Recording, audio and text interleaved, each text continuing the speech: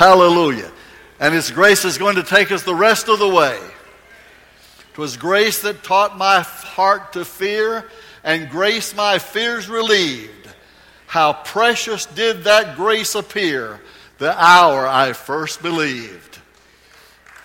Hallelujah. Hallelujah. It's going to take us all the way. When we've been there 10,000 years, bright shining as the sun, we've no less days to sing God's praise than when we first began. Hallelujah. Glory. Glory to His name. Father, I pray that the Holy Spirit will continue the display and demonstration of His mighty presence in this service today. Magnify the name of Jesus our Lord in all that we say and do in the rest of this service today. Anointed in the power of the Holy Spirit, may your servant speak your word with power and grace and truth. In Jesus' name, amen. Grace is mentioned 122 times in the King James New Testament. Obviously, you can't cover all of that in just one message. But I hope I'm going to give you something today that will challenge your life to live by the grace of God. That's the power that we have to live steadily, faithfully, consistently for Him, depending not on ourselves, but on Him for His grace toward us. The first time grace is mentioned in the New Testament, in John 1:17, it speaks of our Savior. The law was given by Moses, is what it says, but grace and truth came by Jesus Christ. You can't preach on grace without talking about Ephesians chapter 2. Verses 8 and 9 say, by grace are you saved through faith, and that not of yourselves, it is the gift of God, not of works, lest anyone should boast. Even in the Old Testament, the message of grace was there. The Bible says in Genesis chapter 6, verse 8, that Noah found grace in the eyes of the Lord. The three modern translations that I use all translate that word grace as favor. Noah found favor in the eyes of the Lord. But the Amplified Version, which puts the whole expansive meaning together, says Noah found favor and grace in the eyes of the Lord. So God's grace was long before any revelation of the New Testament. God has always been a God of grace, God of mercy, a God who cares enough to walk with us, make Himself known to us, and allow us to live within the experience of knowing Jesus Christ in a personal way. Someone a long time ago put up a little acronym that I have to put on the screen for you today that tells you a little something about grace. It spells grace and it tells you some meaning of the letters. GRACE, reading it down. Someone wrote that grace is God's riches at Christ's expense. There's a great deal of truth in that. It is through Jesus Christ that the grace of God is manifested to us. And it's through that gift of God that I'll talk a little bit more about in this message, that salvation comes to us only by God's favor and grace. So what is grace? That acronym says it. And here's another thing that says it. Grace is the undeserved and unmerited favor of God. You cannot earn grace. You can't work for it. You don't get paid off in grace at the end of the week or the month or the year or the end of life. You don't get paid off in grace. Grace is with us at all times because grace is the favor of God that we do not deserve and cannot deserve, that we do not merit and cannot merit, that we have not earned and cannot earn. The grace of God is the gracious, glorious gift of God. Let me tell you that grace is one of the great attributes of the grace of God is it is goodness. We talk about God a lot of times that we think He's a God of punishment, a God of judgment. There is that side to the Scripture, but it is not to bring us under condemnation. It's to encourage us to live in the power and the victory of the Lord Jesus Christ in our lives.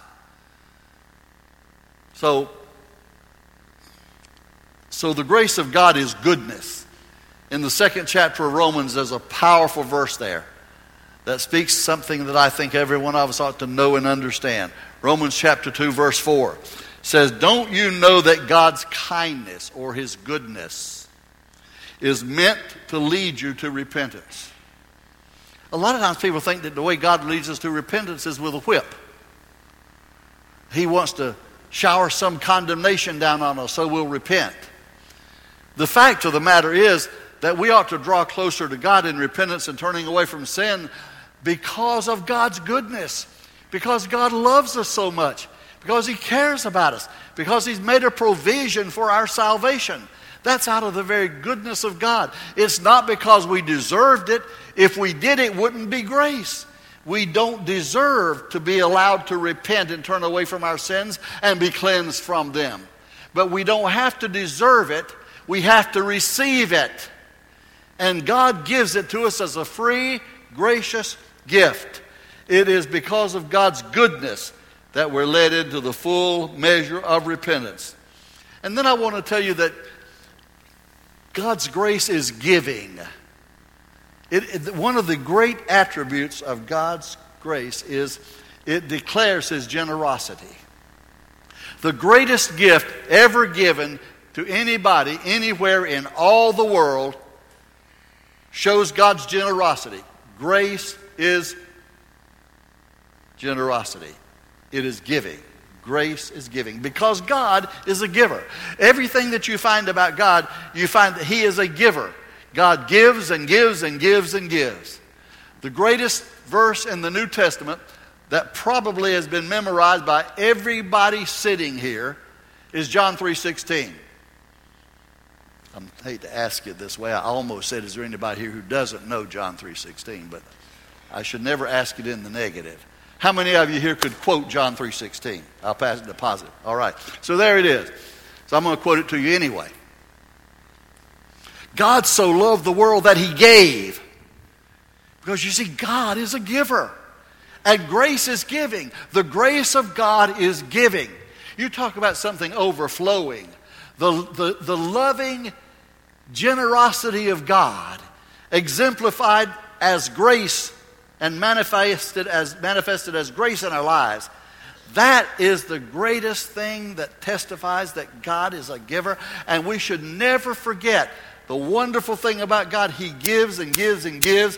And He testifies that to us in the most powerful way in that He gave Jesus Christ. God so loved that He gave His only begotten Son. That's grace. Grace is the giving nature of God.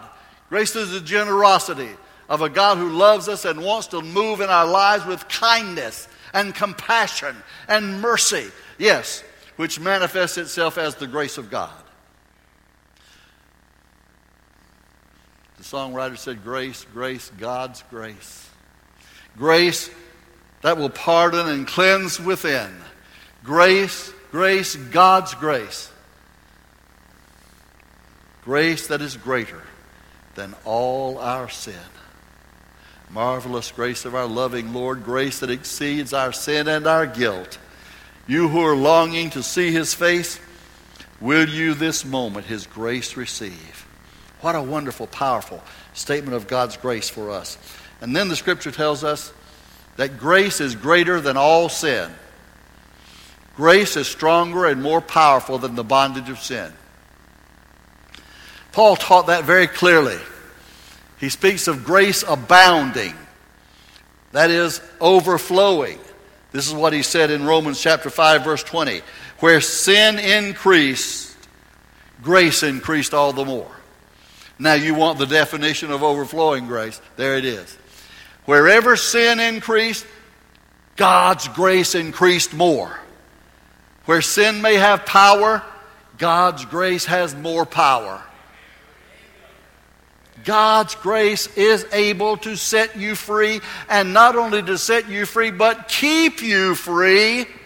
Because where sin abounds, in the terms of the King James Version, where sin abounds, grace does much more abound. Grace is greater than sin. Grace is stronger than sin. The freedom of grace is more powerful than the bondage of sin.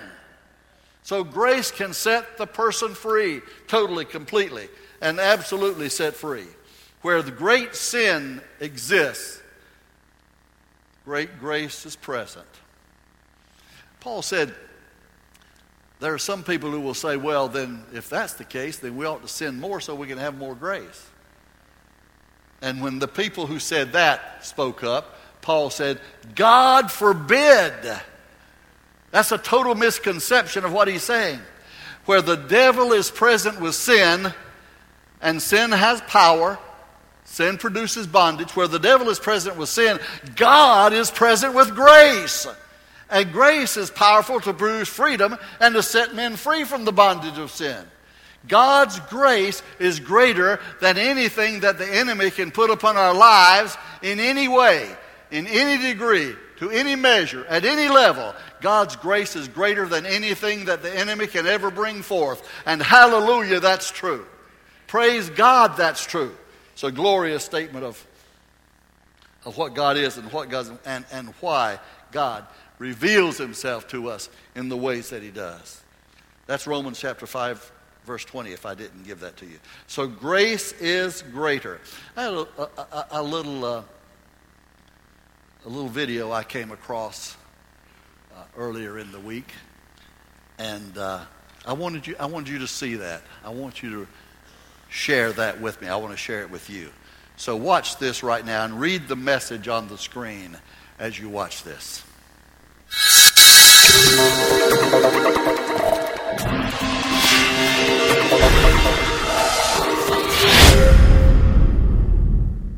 Praise God. Hallelujah. Hallelujah. We're living proof. We are living proof sitting here this morning that grace wins every time. And grace is one of the gentle things of God. He handles us not according to what we deserve, but according to his grace. Aren't you glad, you should be, that you are not going to receive what you deserve? I see this commercial on TV a lot. It's from a law firm trying to get people to file lawsuits, I guess. Don't settle for less than you deserve. Well, I'm going to tell you something, folks. I'm not going to settle for what I do deserve. I'm not going to take what I deserve because I don't have to. I'm going to take what God's grace provides to me. And that's forgiveness and salvation and victory. Standing on the Word of God, and on the grace of God, I have victory. Hallelujah. More than I deserve, greater than I deserve, better than I deserve. The grace of God is above it all. I don't want what I deserve. I want what Jesus provided for me when he took on himself what I deserved. Hallelujah. He carried the cross. He paid the price. He bore the sin so that I could be set free. And that's the grace of God. That's the giving of God. That's the power and the victory of his grace. Hallelujah. So I want to tell you today, if you're under condemnation, afraid about what's going to happen as time goes on, and you have to stand before God, I want to assure you, you're not going to have to take what you deserve. God's got something better for you than what you deserve. All of us, by our sin, don't deserve anything but judgment and death and separation from God. But the Lord says that's not what's going to happen when we trust Jesus. The grace of God provides us overcoming all those things, overcoming the past, overcoming the sin, overcoming the judgment, overcoming the condemnation. Grace wins every time. And we're the testimony to that. Hallelujah. Glory to God. Grace wins because Jesus is the victor. Hallelujah. Glory to God. So we're over the hill. Not over the hill in time. I'm not talking about your age. I'm talking about over the hill of the difficulties and the possibilities of the devil taking us to hell. And we are set free in the grace of God, and we live forever in that eternal victory in Jesus Christ. That's what we have ahead for us. And that's what we're living for. And that's what we're going to receive from the hand of God, because He's already provided for us in the great testimony of His grace. The great testimony of God's grace is a cross.